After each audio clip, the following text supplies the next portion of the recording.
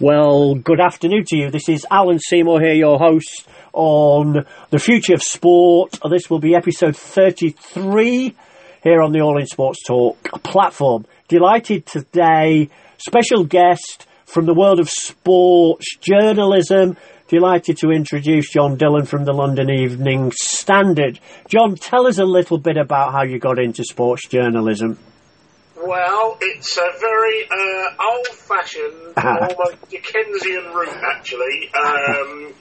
What am I now? I'm 54, and I'm my 40th year in Fleet Street, believe it or not. Wow. And the reason for that is that, along with several other well-known national newspaper sports journalists, I got my entry into the industry via an agency called Haters, which was based on the fourth floor of a sort of rackety old Dickensian-looking building in Gough Square, just off of Fleet Street. In fact, just opposite was Dr. Johnson's house. So it's a sort of a little cobblestone square, which my mind's probably playing tricks on me now. To have gas lamps in it, lighting it rather than normal street lights. But it's a real slice of old London, which is still there. Yeah. Hayter's office was up 4 flights of stairs, past an old grandfather clock, into this sort of smoky, very old-fashioned sort of, well, it'd be a sort of throwback sort of place now, but wasn't there. What Haters did, basically they were run by an old Daily Telegraph luminary, Reg Hater, and they provided all sorts of features and coverage for the national newspapers, and in particular, they provided a sort of results service, stuff like public schools football, public schools rugby, and that, papers like the Telegraph and the Times, and then club rugby and club sort of non-league football on a Saturday, and people would basically go into the bar, at the old Fartonians or whatever you want to call them, and phone in their results, and myself and some other young pups would be in there scribbling them down on different coloured pieces of paper for each, whether it was club rugby or schools rugby or whatever.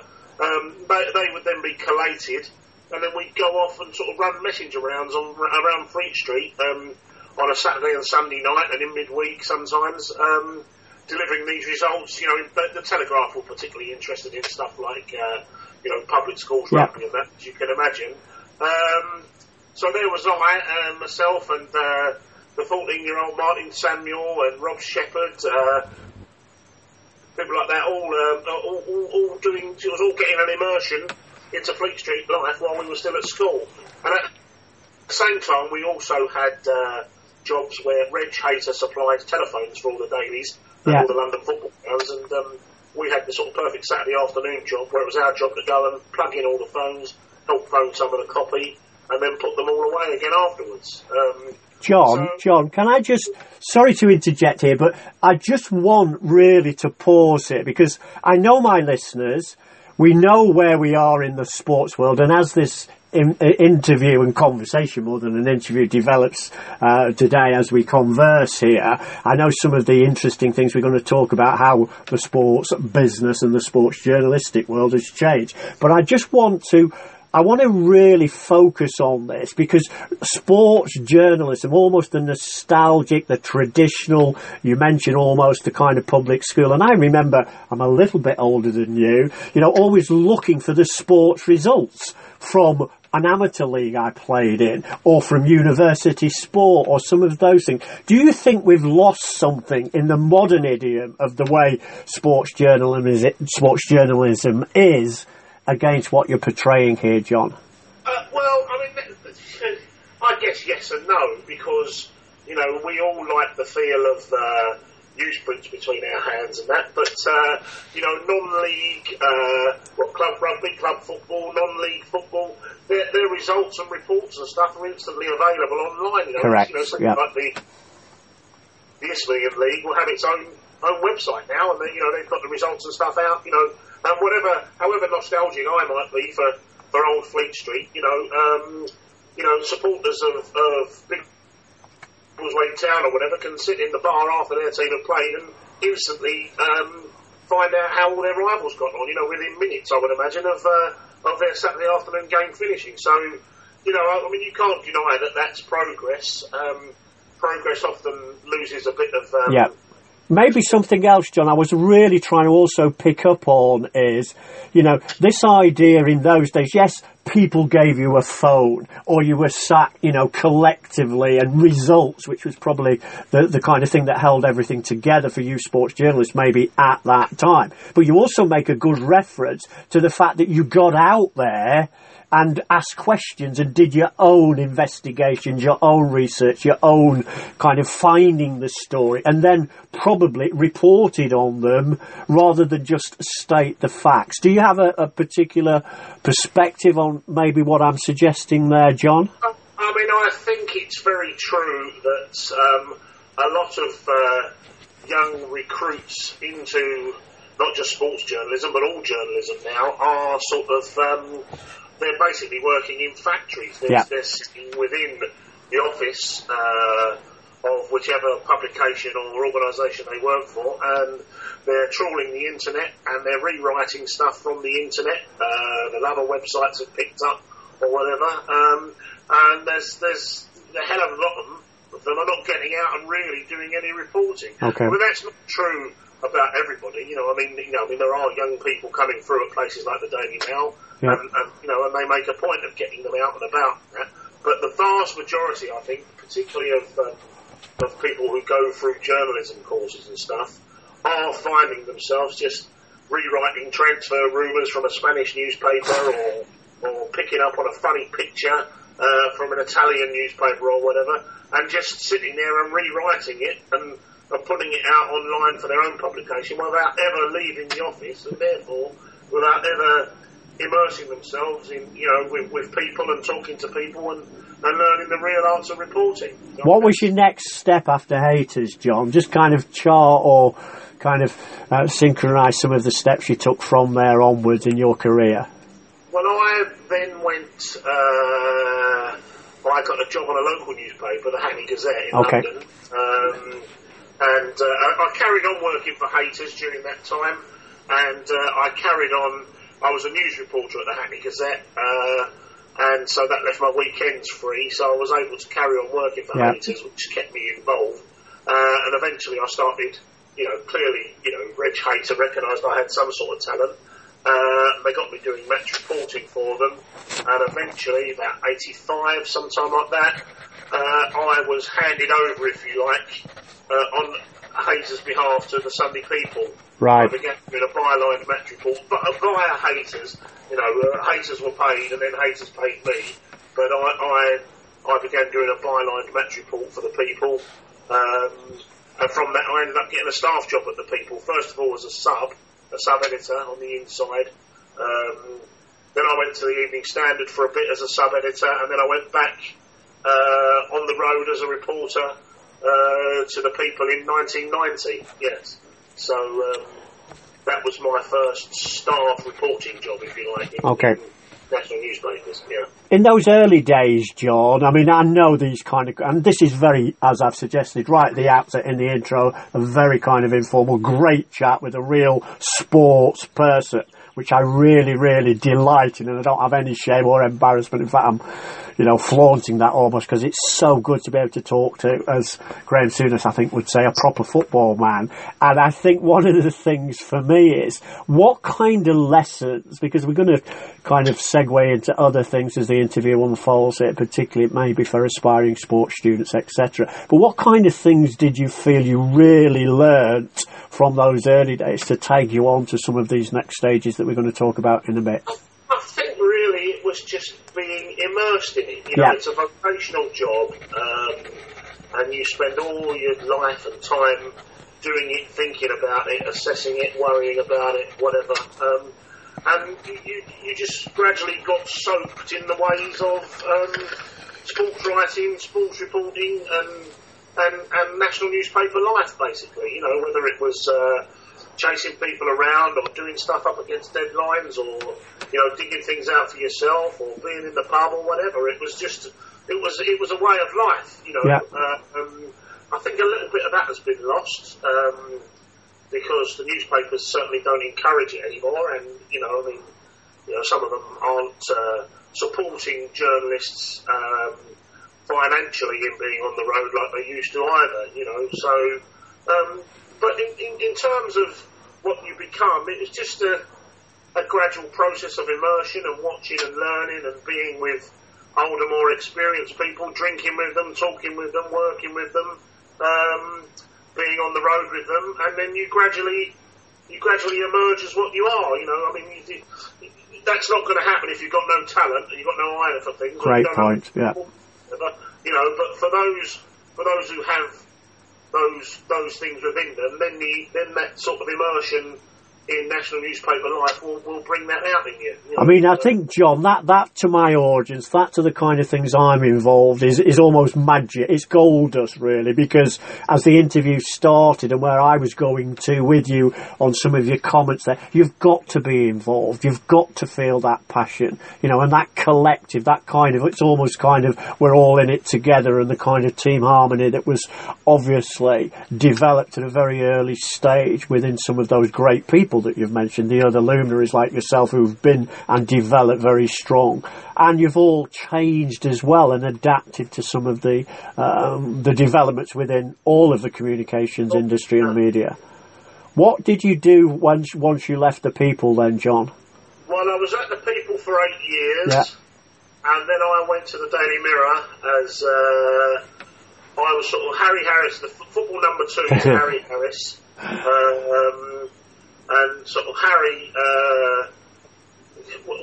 let's take a big match night. Harry was the football correspondent, so he would do the match report, and I would do the sort of more, what's the word, written, colour, analytical sort of opinion piece that would go with it, which we sort of, you know, which became a part of things sort of from the mid-90s onwards, really, you know, what we call the colour piece, you know. Yeah. That wasn't always the case, but if I could think of how the whole sort of hierarchy was. I mean, what Harry was an absolutely fabulous story getter, as opposed to an analyser and a writer, if you like. I guess we sort of complemented each other in that way.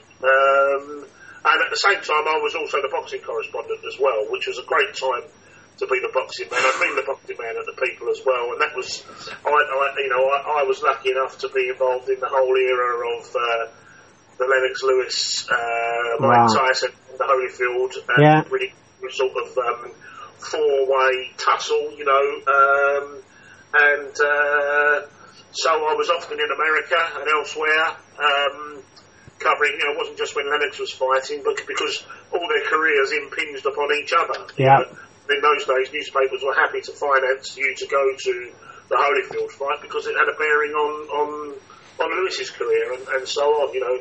And that led on through Prince Nazim Hamed and then Ricky Hatton and people like that, all the way up to Anthony Joshua now, in fact. Wow. So I had, you know, I was very fortunate. I'd sort of carved out a pretty nice niche. You know, as the football number 2, I was involved at the World Cup and the Euros and all the big football nights and on all the big football stories. And then I was off, you know, learning a lot about different ways of journalism and about American journalism, about how people operate in America. You know, when I was in Las Vegas and New York and places like that, you know, with the sort of some of the big name writers from the US papers. So it was a grand old time, basically, yeah. I mean, John, what you've also done nicely, and I wouldn't expect anything less from a great journalist in sport, is that you've kind of moved it beautifully onto the kind of next phases of our conversation here.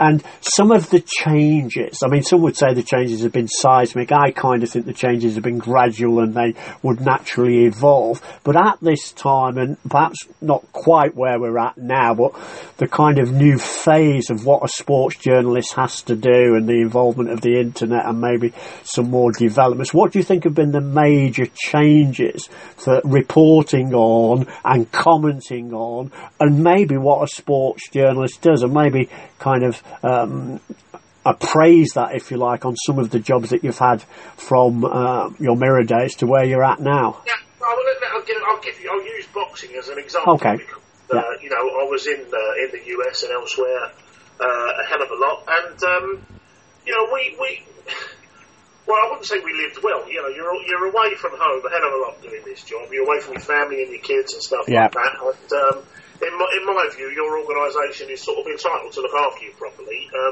when you're away from home so much. But there was also another element to that. You know, if I'm the boxing correspondent of a national newspaper, or later when I was the chief sports writer at the Daily Express, then you're a certain figure for the newspaper. You know, so if you're in Las Vegas or New York, and the New York Times and the Washington Post are there, and all the boxing luminaries like Don King or whatever, then you've got to represent the paper. You've got to eat and drink in certain places. You know, you've got to be out and about. You know, and that costs money. You know, and papers used to be happy to support that.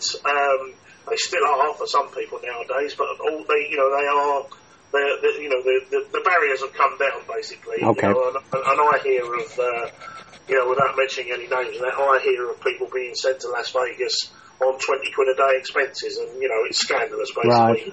Yeah. Because, you know, you can't, you can barely buy a glass of wine for that in Las Vegas, you know, let alone feed yourself just on a basic subsistence level. Right. To be honest, you know, if you're a journalist there representing a major British institution like a national newspaper, then you should be able to, you know, reflect that. You know, that's going to get you the stories, that's going to get you the interview, that's going to get you the ear of people, that's how you're going to pick up on all the gossip and opinions, and that's how, you know, all the stuff that then moulds together when you sit down up in the hotel room to write your piece, you know. John, can I also here maybe just ask you, was there a point, I mean, that's probably a very difficult almost question to answer, but was there a point, because if I took everything through here, you know, newspapers are failing maybe, or are folding, or are starting to lose some of the veneer as first point of reference for your sports news, your sports comments, etc. Was there a point, you know, at that time or subsequently when you kind of felt the different platforms now where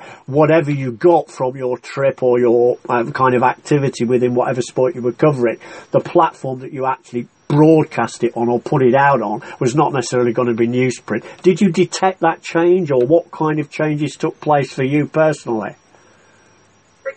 Journalists on the road often, you know, they're so busy doing the job that sort of the landscape around them doesn't register strongly at all times. I mean, I would argue that for whatever people say about platforms and that, it's the national newspapers which are still the major suppliers of news, opinion, reports, everything. It's just that they're consumed more via a different platform now. You know, there's no way that small football niche websites, you know, they come and go or whatever, they can't compete with the Daily Mail or the Telegraph or the Times, you know, and you know, those newspapers are still providing massive global coverage, you know, with top name writers and they're just delivering it in a different way, you know. And to be fair as well, we still sell an inordinate amount of newspapers in this country as well compared to elsewhere. But the change came about gradually. I don't think anybody really could define a point when there was a tipping point because nobody quite knew what to make of it. It was all so new. I mean, the whole newspaper industry has struggled really to work out and get to grips with what's actually happened, and still is, you know. So it's just been a process of immersion, really, you know. But I'd argue very strongly that you know, a fan's website or a club's own Twitter feed or whatever cannot match the Times or the Daily Mail for breadth of opinion and news and everything, you know. I mean, there are going to be changes there, and the football clubs, the big football clubs, are going to seize hold of more of the media, certainly, you know. Perhaps we'll come on to that in a little while. Yeah, I mean, John, I it's so refreshing, and I totally agree with you. Point of reference, first point, you know, the written word, the depth of expertise, analysis, and all those things. And you know, you've mentioned those, and I want you to champion them. And you know, part of the interview today is actually to, you know, exalt that, and it's really, really refreshing. But it kind of also nicely comes on to maybe another point, because I always look at the news. I look at the newspaper probably first. I go back to it. It's retained, and I cover lots and lots of other things, as you've rightly said. But is there a case now as well? I remember seeing you on the Sunday Supplement, you know, and I'd obviously come across you in other ways, and it's kind of spawned, or whatever the word is here, it's the immersion and the involvement as kind of, is there such a thing as a celebrity sports journalist, for example, and what do you think they are now offering, and maybe some of these new platforms in complementing, obviously, the newsprint, are actually offering us as readers, us as audience, us as listeners? Well, I think there always have been name sports writers. Yeah. You know, they probably, people like Henry Winter and Martin Samuel have higher profiles now, because there are more outlets for us to be seen and heard on as well. You know, I mean, you sort of, you know, television has a magic all of its own, far beyond the power of newspapers. And you know, for years and years, you know, if I'm stopped in the pub, at the street, or the supermarket, or whatever, people talk far more about having seen you on TV than anything you've written in the paper. That's the way of the world. That's the endless magic of television. You know, but again, there are, you know, we're on the radio and the TV much more. We're online much more. So yes, there are celebrity sports journalists. There are ex-players and that on one hand who are signed up, and that's always been the case. But people like Henry and Martin and Oliver Holt and stuff have very big profiles these days. Yeah. Do you think that, John, adds to their kudos, their expertise, or are they able, you know, the value that perhaps people always put on, you know, what they say is what is true, what is needed to believe? I mean, I'm going into some grey areas here, and maybe some sensitive areas, and obviously journalistic licence here and everything else. But just a comment there that maybe is the need to have two-way engagement still, you know, necessary, because sometimes I think it's not always as easy for, you know, readers' comments, for example, in a newspaper. Do you still get the same kind of response if I went out there and said, Henry, I disagree with you, or Mr. Samuels, I don't think you're right there? It's not necessarily as easy for me as a reader or a social media advocate to actually get the same kind of engagement or response. Do you have kind of thoughts on that at all, John? I mean, there are a couple of paradoxes here. Yeah. I mean, that no journalist minds people saying we think you're wrong or whatever like that, especially if you're a columnist and an opinion former or whatever. You know, that's what you're there for. Brilliant. Yeah. You know, you get this oddity where you write a column and people say, well, that's your opinion. And you think, oh, yes, that's the whole precise purpose of a column, to express my opinion. But it's because sport is partisan, the normal sort of rules, if you like, of journalism don't apply to this, because the majority of people, unfortunately, consuming sports journalism do so from a very sort of tribal, partisan point of view, and in most cases they're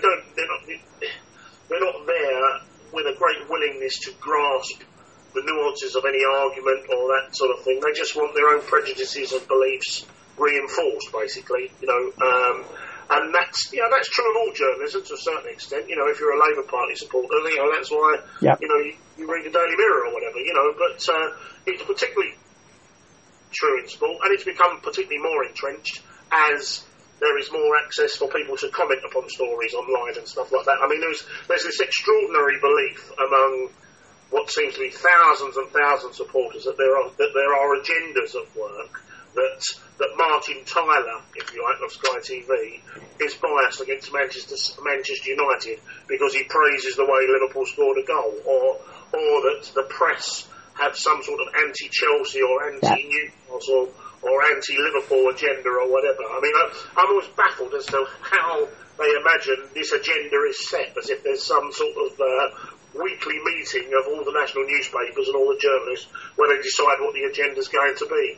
You will know, Alan, as well as anyone, newspapers and news is a much more haphazard, rough and tumble, instant business than that. And, you know, even if there were to have agendas, there wouldn't be time to set them. You know, what there is news, a reaction to it, and different people's opinion to it, you know.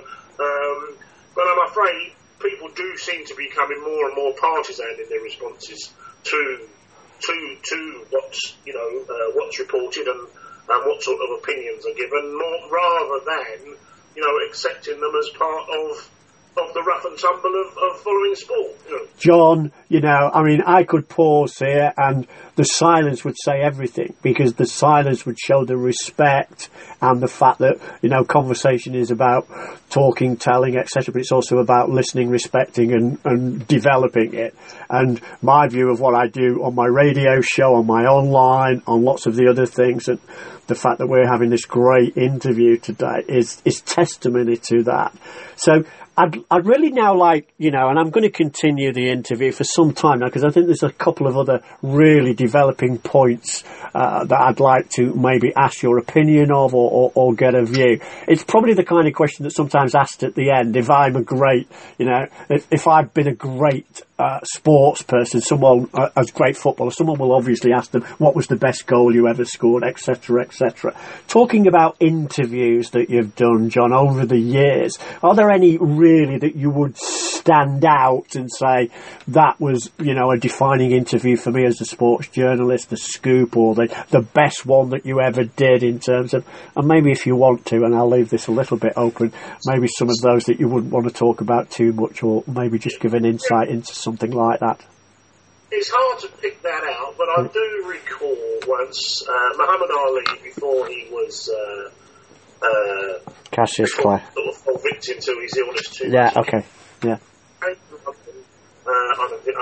For a function or something, and he visited the W.H. Smiths across from the Mirror offices in Holborn, and he then did some function afterwards. And I went away and wrote a piece about him, and you know, there was a period when Piers Morgan was editor of the Mirror, and he'd gone there with an idea, and I'd been taken into there because they were trying to get back to some of the old values of the Mirror when it was a red top and it was a tabloid, but it was an intelligent tabloid, you know, okay. Sort of John Pilger sort of idea that they had, you know. So I was able to write quite analytical and deep pieces in those days for the Mirror, and I can't even recall what the tenor of the piece was, but I remember going in the next day and being told that Ali himself had rung the office because to thank me and praise me for the fantastic piece. Now, in the way of newspapers, nobody thought, oh yeah, we'll give you his mobile number.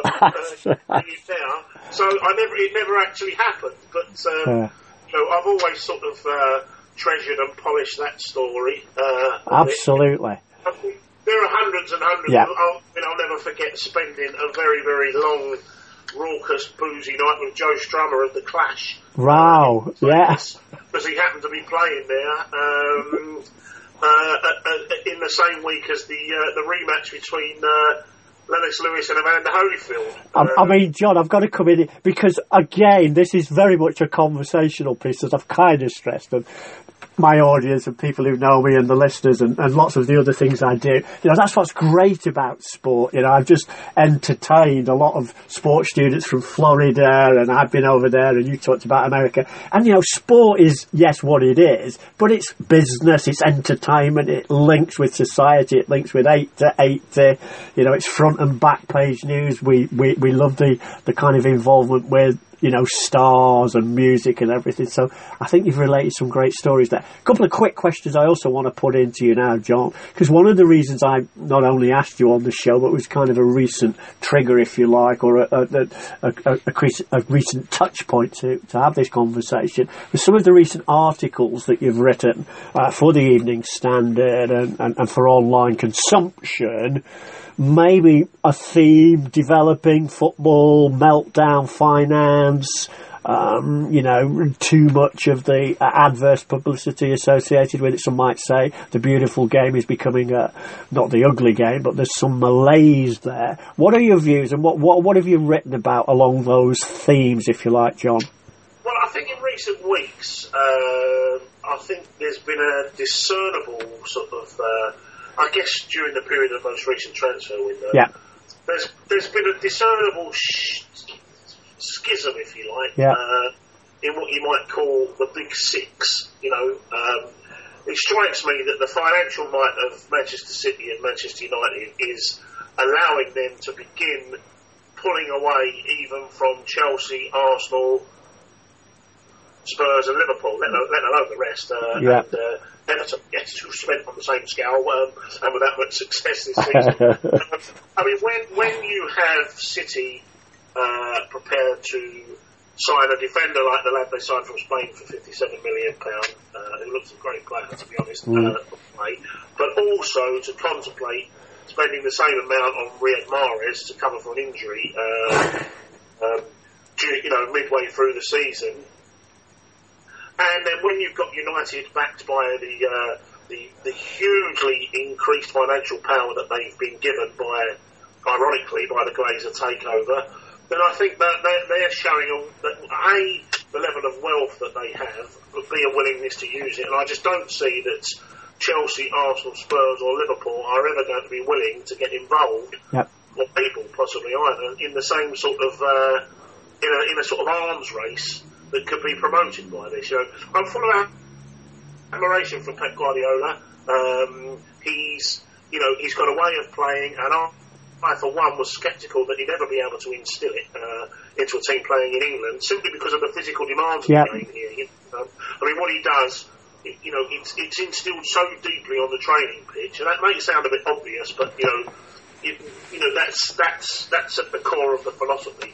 But players here play so often, the game is so much more physical, there's so more injuries to deal with, there's the weather to deal with, it's windier here, than elsewhere, but he seems to have overcome all that, and I'm full of admiration for Agreed. That player. But at the same time, I would argue that you can make that happen on the training ground, and you can create that on the training pitch if you've got so many players of the level of quality that he has. So on one hand, there is his philosophy, his genius at work, but on the other hand, it is facilitated by the massive wealth behind City. And you can't blame him. I mean, what's he supposed to do? Say, no, I don't want to sign all these players who I think will fit perfectly into my system. His job is to win things to Manchester City, isn't it? And then at the same time, you've got United. And I mean, it's a huge irony given the justifiable fears and protests that took place around the Glazer takeover. The irony now is that Manchester United look like the only team capable of matching City's financial might, simply because of the way that the Glazers have capitalised on the marketability and corporate sponsorship potential of United, which they identified wasn't being exploited nearly as much as it could have been. They've proven that case by they get mocked and that for having noodle partners in Southeast Asia and whatever, but it's increased their income dramatically, and they have proven over the last 2 or 3 years that they're willing to spend it on the team as well, because I guess that's part of the business equation for them, isn't it? I mean, John, you've made some absolutely very valid points, the points that need making and stressing, and you're absolutely spot on. And it's balanced, or it's countenanced, or you can kind of draw comparisons, or you can perhaps put an alternative view in there in some way. But, as a sports fan, it's all down to what happens on the pitch. And fans are tribal, as you referred to earlier. Fans will forgive anything or ignore everything, at the expense of, as long as we've got the 3 points, and it just justifies it, etc. But do you think, as I think you've suggested in your articles, because clubs, my own club, Liverpool, Blackburn Rovers, and forget the guy's name when Kenny was manager there, and then Jack put all the money in. It's always been there, so there's always been a kind of differential. But do you think it's just the sheer scale now? Sunderland and Arsenal, the Bank of England club in the 30s and whatever. Okay. It's always been the way. Yeah. But it's on a global scale now, and also, we're not just talking about the local bank manager running the club and financing it. We're talking about the sovereign wealth fund of Abu Dhabi, which is one of the most almighty forces on earth, basically. It goes beyond.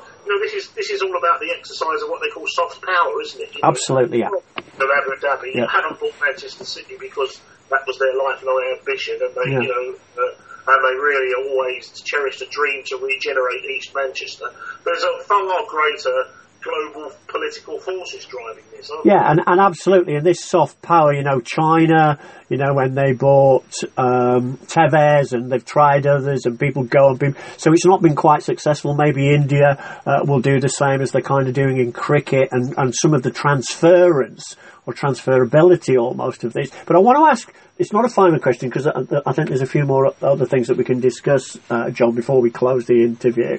But in terms of the fan, and some of the fans' demand or self-entitlement, the ITKs as they're affectionately known sometimes, they demand too much. But a lot of fans and a lot of fans groups have been very, very effective.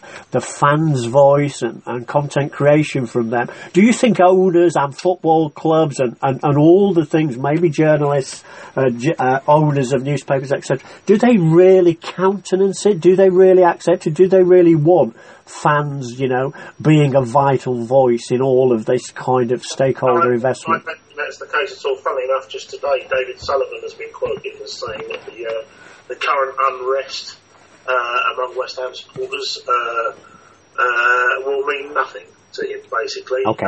And there are various reasons behind that unrest, which are different from the other thing I think you're referring to. I think that the biggest clubs, not just in England, but across Europe and elsewhere, when they talk about we want fan engagement and that, what they're talking about is they want social media consumption for the, because that, obviously is good for their corporate deals and their sponsors and their backers and their marketeers as well. They're not interested in listening to the views and opinions of fans about anything fundamental. Club badges, colours, maybe stuff like that.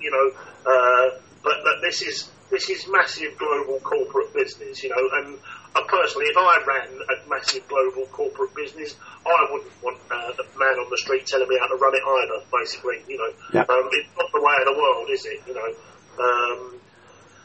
We're going to enter an era when this becomes even more powerful in football, within my view. I mean, if you go into any football ground press box these days, the most numerous presence are the mainly youngish members of each club's own sort of media outfit. The people who provide their Twitter feed and their Facebook page and their match reports and stuff like that, throughout the game and throughout the week. And they always have far more representatives there than any newspaper or TV station or elsewhere. And to my view, especially again with the bigger clubs, things are going to move further and further that way because I saw a journalist the other day asking a question as to why Manchester City didn't hold a press conference when the lad arrived from Spain, the defender. His name was gone from the army. What they did was they staged an interview for their own television station. Yeah, it goes out across all their social media forms. That's getting them subscribers themselves, if you like. It's also doing the exact job that their sponsors and the people associated with them in marketing want to do, and they're controlling it themselves. And I think very soon we're going to come to a point where, if you like, the match report or whatever that these outlets provide is going to, on a global scale, probably be more widely consumed than anything than even the most powerful national newspaper might be able to supply. And I mean, I'll tell you for why. I mean, people.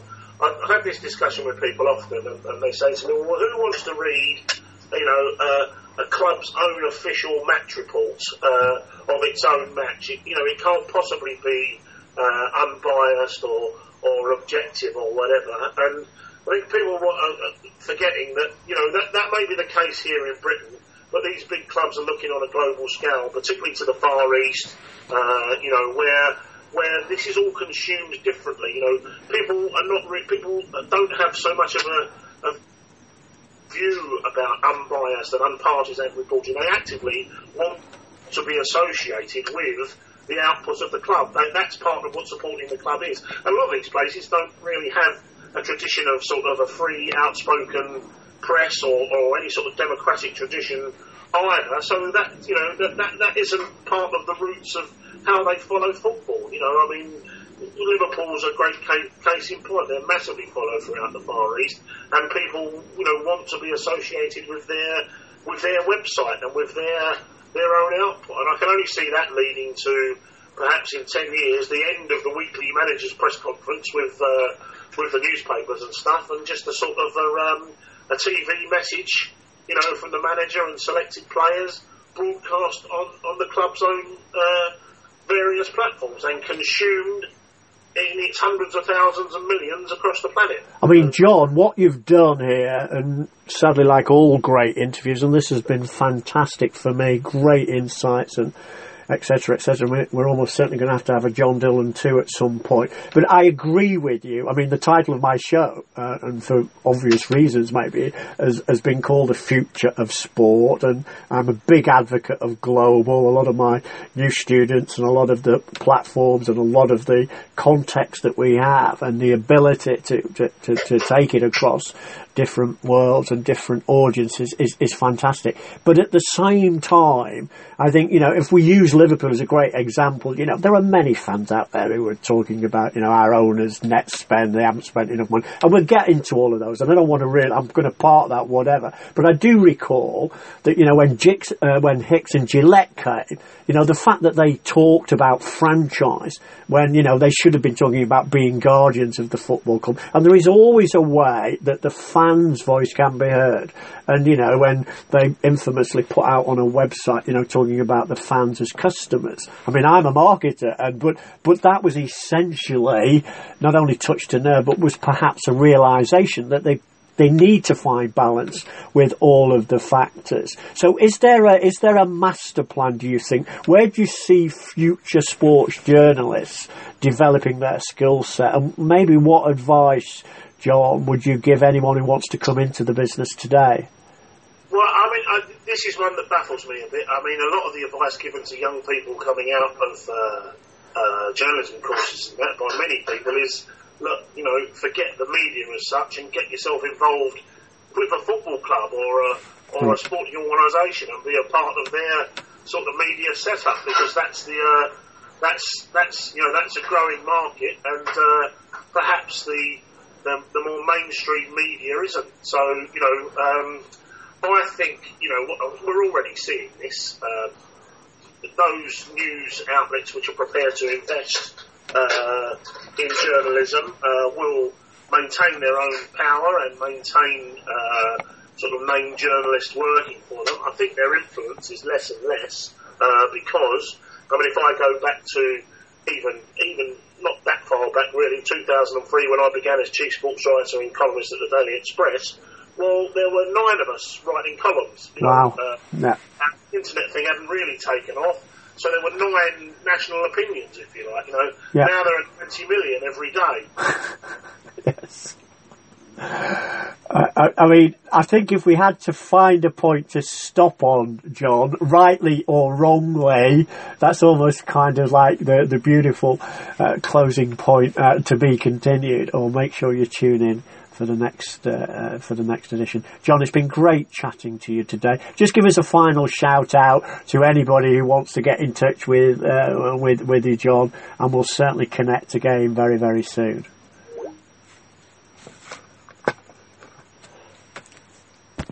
So just finally, John, because I think we kind of had a little technical issue there, but just as a final comment, tell us a little bit more about what you're doing at the Evening Standard at the moment and how people can contact you, and so we can have a further discussion and we can develop some of the issues here. Well, look, I was made redundant by the Daily Express 3 years ago. They no longer felt the need to have a chief sports writer. In fact, they've what you could more or less describe as a skeleton staff of sports reporters now, and that's it. But that's a newspaper group that has gone down one route, the different routes of the Daily Mail and the Times and stuff. It's all been about cost cutting at the Express Group rather than investment in journalism. So now, I'm a freelance. I write a column 3 or 4 times a week for the Standard website, and I do some stuff, a bit of boxing, a bit of football for the paper. I do stuff for the Sun, do talk sport. Often their press pass show, which I believe has just recently been resurrected, and often do a newspaper review for them. And I'm just sort of carrying on in that way, basically. The Standard is it's quite a success story. The Standard, see, it was, the decision to take the newspaper free was in itself a revolutionary one in industry terms. We're talking about where the industry's going, and yet it's sort of revitalised the paper completely, because now everybody sees it. Whereas the habit of buying it had sort of died out, but now everybody picks one up at the tube station or in the cafe or wherever they're distributed. There's a million of them go out every day. So, and the website obviously it supports that and is supported by that as well. So, I like working for the Standard. John, I'm really, really pleased that we've finished on that very positive note, because I think one of the things that has clearly come out of the interview and the conversation today is the emergence of, obviously, a new way of doing things, the new platforms. So keep in touch. We will definitely push out anything that we can through all the channels that we've got, particularly in the area of online stuff, and continue to do the great work, particularly there on the Standard. And it's been a pleasure talking to you today, John. It's been a pleasure take care. Too, yeah. Thanks, my friend. Take care. Bye-bye. Okay. I'll give you